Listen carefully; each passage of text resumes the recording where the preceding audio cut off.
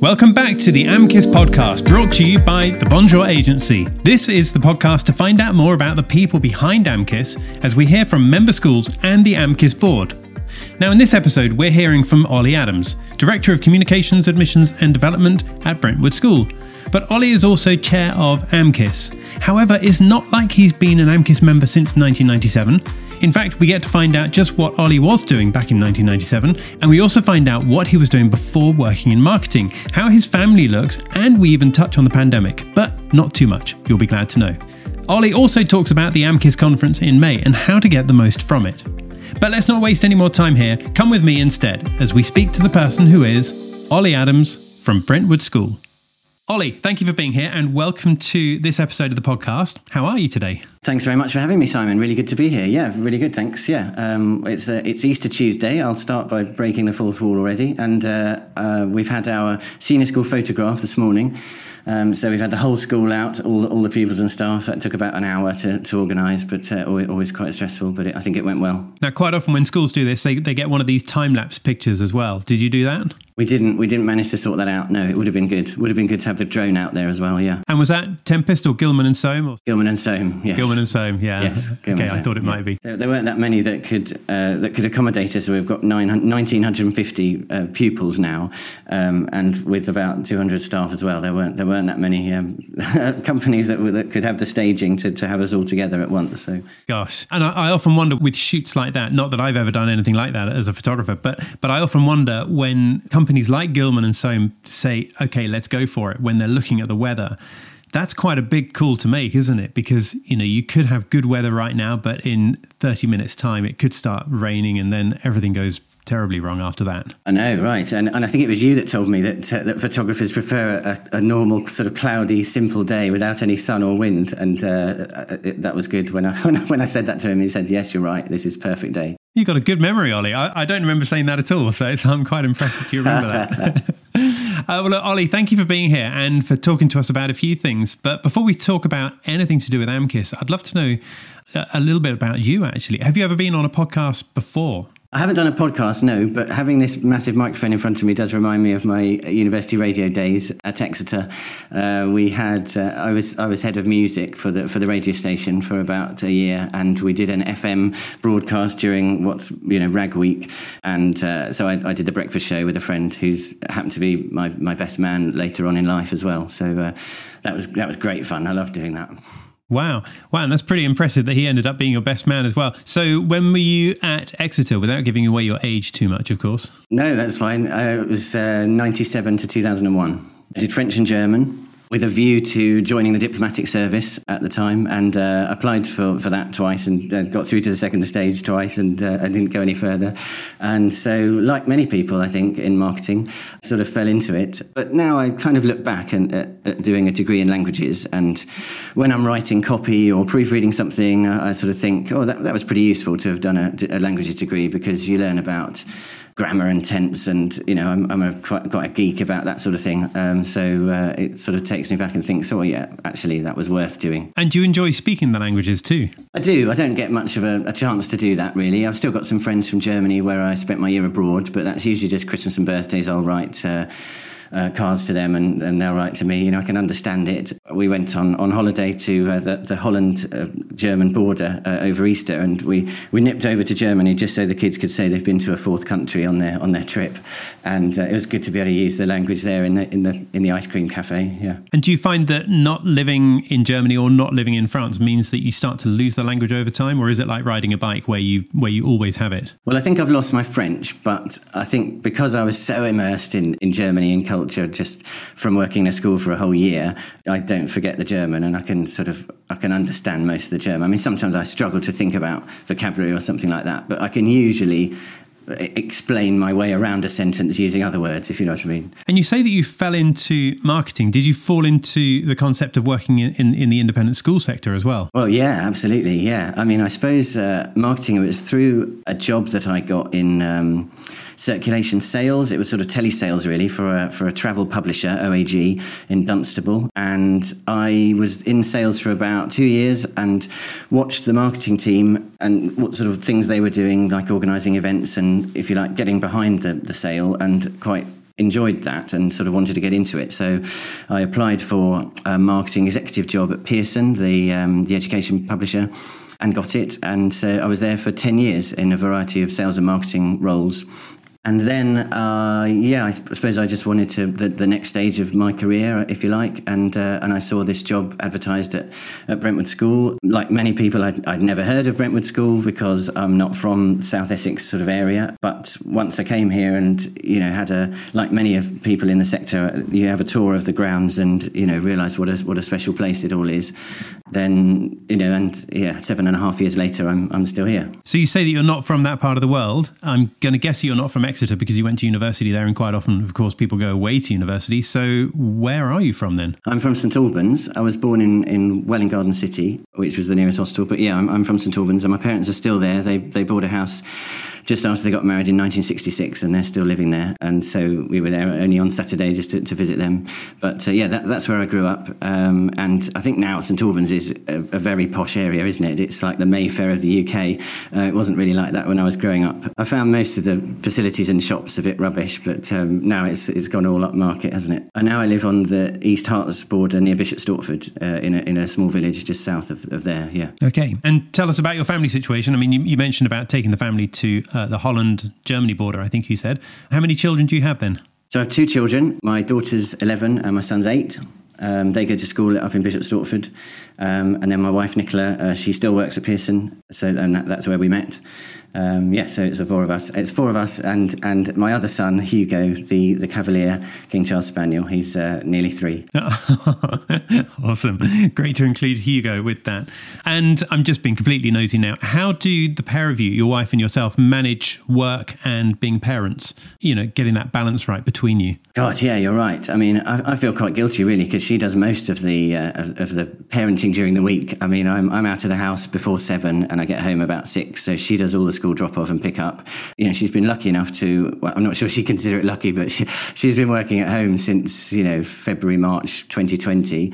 And there's no plans for them to go back at all. So, and I hear from some friends who work in the city and don't get home till 9 or 10 at night and whatever. So I suppose I feel lucky to be able to get a few hours with them every evening where some of my friends don't. So there's that. And we've got all weekends and holidays and things like that as well together. It's tough. I mean, and, during lockdown, everyone found that very tough with the homeschooling. I mean, my daughter being 9, 10 at the time was a bit more diligent than my son was, getting on with her homework and worksheets and things like that. But he just wanted to play football and do Lego, and it's just trying to motivate him as well as getting on a Zoom call was sometimes quite tough. But thankfully, I think everybody was everyone was understanding of that fact, weren't they, after that BBC clip?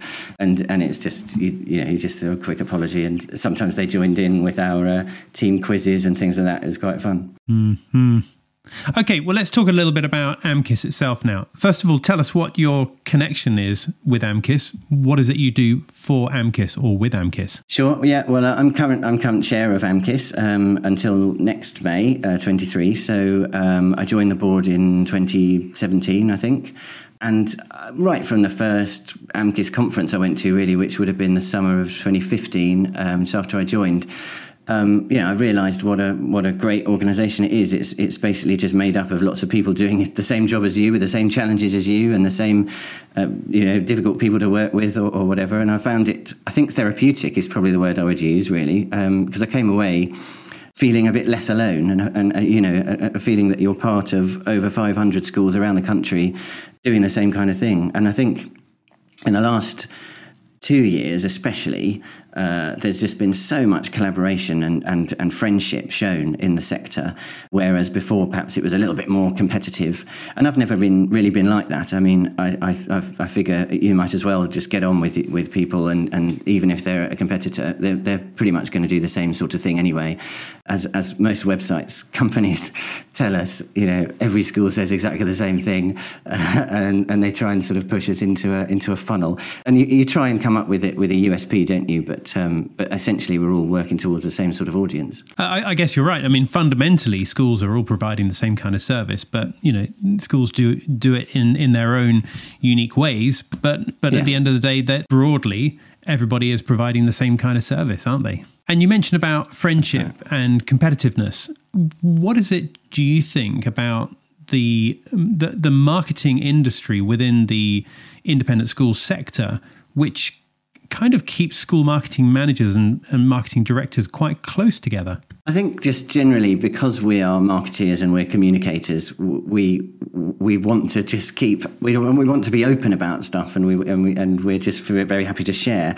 And there are so many media now to do that through, like especially the social media, and there's various groups on Facebook and LinkedIn and WhatsApp and things like that people might ask a question and within minutes you'll get an answer, and then you'll get another answer, and then you'll get another one, and then suddenly you've got this great big forum of things to think about, to go back to the headmaster and say, oh well, I surveyed all of my colleagues and they said we should do it this way, and it's just it's really helpful, good support network. But how about if someone was feeling maybe just, I'm thinking about maybe a newer marketing manager in a school, maybe they are feeling like they need to protect their marketing strategy or their tactics, or maybe possibly even worse, if they've got a head in the school who says don't share anything at all with other marketing managers, because maybe the head doesn't understand that there's a whole network there where everybody can support everybody else.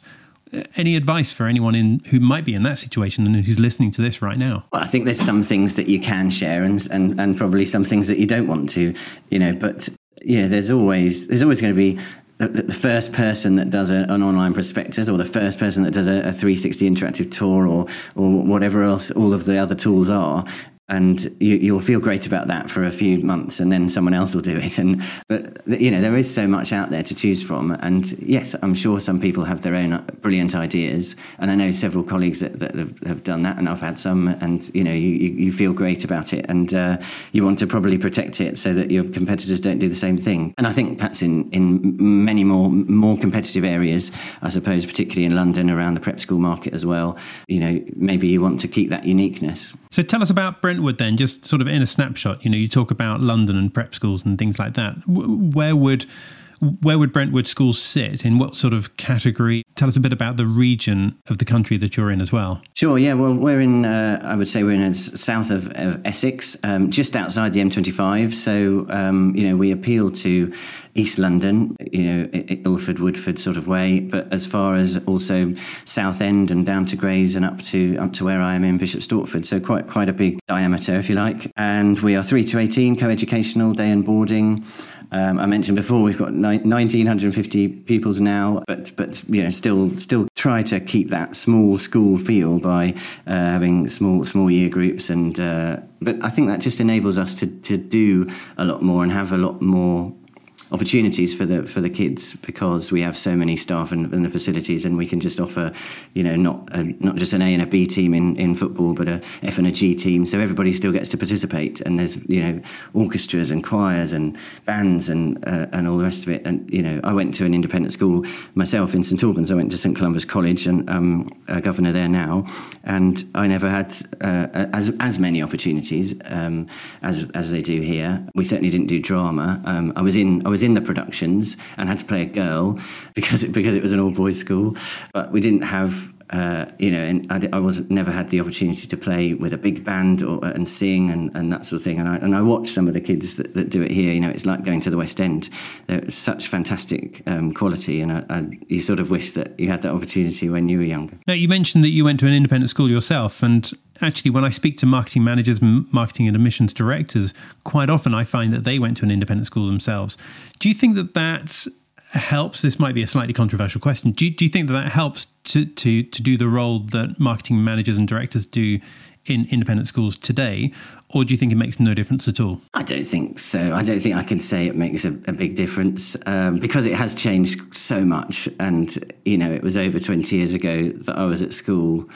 So it would be wrong of me to make that distinction, I think. Okay, tell us a little bit about the pandemic in that case. I mean, we don't want to talk much about pandemic because here we are finally seeing, hopefully, the back end of it. But, yes. A school like Brentwood with that number of pupils, well, what was your level of panic, if I can use that word, back in March 2020?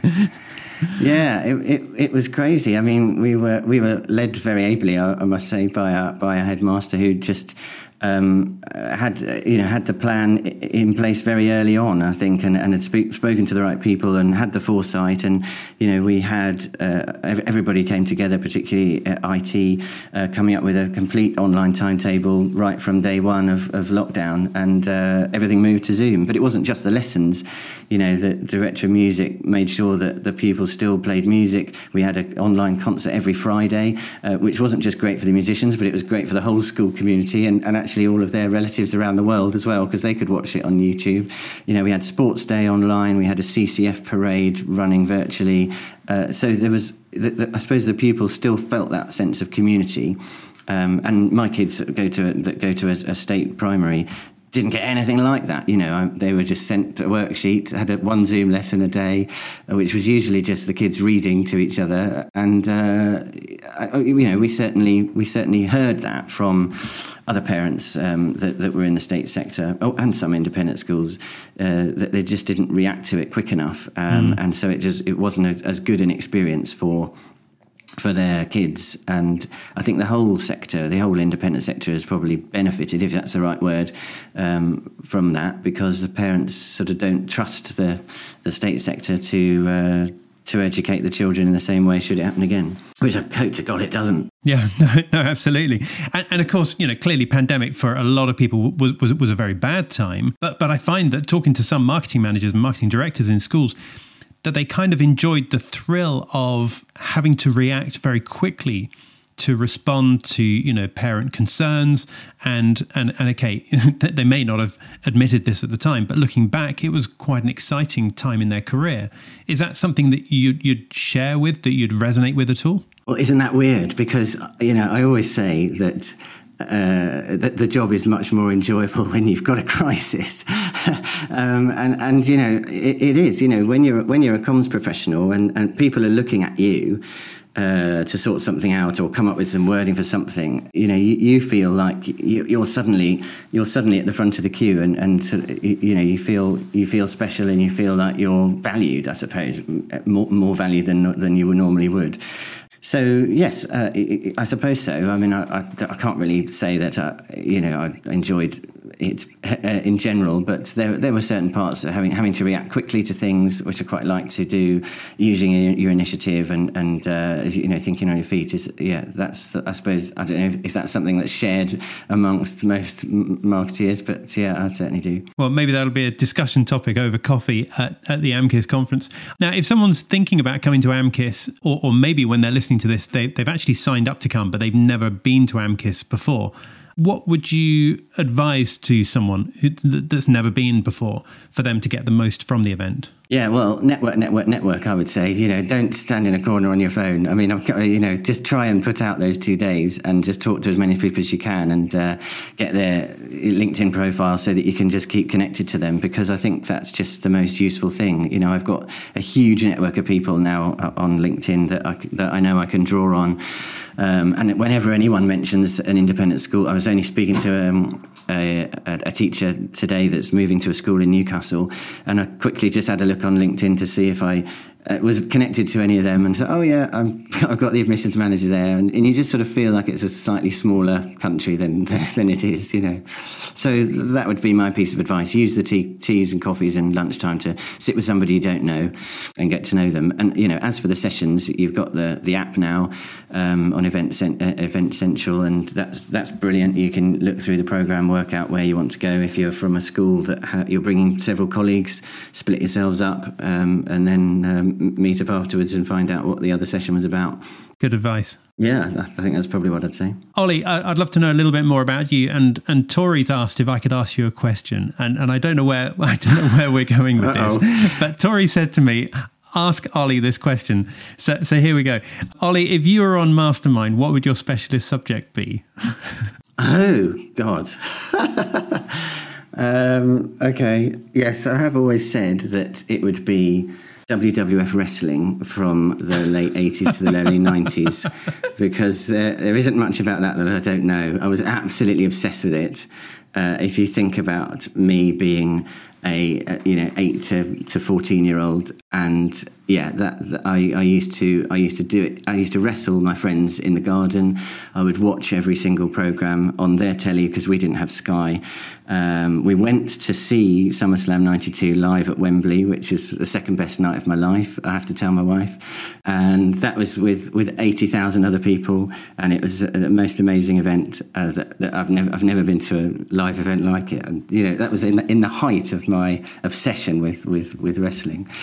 I don't really watch it now, but But what led to this in the first place? Oh gosh, I don't know really. I certainly used to watch the UK version with Big Daddy and Giant Haystacks. My dad loved that. It was on a Saturday lunchtime in the 80s. So I loved that, and I loved the sort of crowd kind of aspect of it. And you knew it wasn't real, but you just sort of got into the goody-baddie kind of thing. And then this US one came about, and my friend was watching it, and he sort of said, come and check it out. And I think my brother got me some of the old videos from the old WrestleManias and the old events, and I would watch those in the summer. And you just sort of, it was a bit like a soap opera, really, over the 5 or 6 years that I'd watched it, because you watch these characters and they kind of develop and they have their problems, and then they get into fights with the others. And it was great. It makes me sound pathetic, doesn't it? But I loved it. And who was the commentator for the American WWF commentator? A famous guy. Oh, famous guy. Well, Vince McMahon is now the owner. Vince McMahon. He's the one I was thinking of. Yeah, I mean, I didn't really follow it, but that's the name that jumps out. Of course, that is the name. Ollie, I never would have guessed that you were into wrestling at all. I'm certainly not into wrestling. Oh. I don't know if many listeners are into wrestling either, but maybe we could find out probably at not. the AMCIS conference. Yeah. Ollie, we need to bring this to a close in a minute. But if anyone's heard anything and wants to connect with you, it sounds like LinkedIn is a good platform for them to find out more about you. That's probably the best one, yes. If you Google Ollie Adams, you'll find a famous New Zealand surfer who's much better looking and younger than I am. But he spells his name the same way as me. But yes, I don't think he's on LinkedIn, so I'm probably the first one that comes up on LinkedIn, yes. Okay, and you're Ollie as in OLI as opposed to any other... Okay, all right, got it. Well, Ollie, thanks for your time. Thank you for being here and talking to us about AMCIS, talking about Brentwood and talking about yourself as well. No problem. Thanks very much for having me. So that was Ollie Adams from Brentwood School. Thank you, Ollie, for talking to us today. Really good of you to give up your time, especially on the day after Easter Monday. By the way, you don't need to be an AMCIS member to attend the annual conference. So if you're not yet a member and you wanted to check it out with no commitment, then it could be a good opportunity for you. Now, this podcast is brought to you by the Bonjour Agency. We provide podcasts for school marketing. That means that your school could have its own podcast as a way of connecting with your school community, such as current parents, pupils, staff, your alumni network, even prospective parents too. Deeper connections ultimately lead to more prospective parents, so that's never a bad thing. To find out more, just visit thebonjouragency.com or ask Tori, and I'm sure that she'll put you in touch with me. I'm Simon Jones. But that's enough about us. Thank you for listening to this episode. Don't forget to follow or subscribe so that you can stay connected, and we look forward to seeing you again. Bye for now.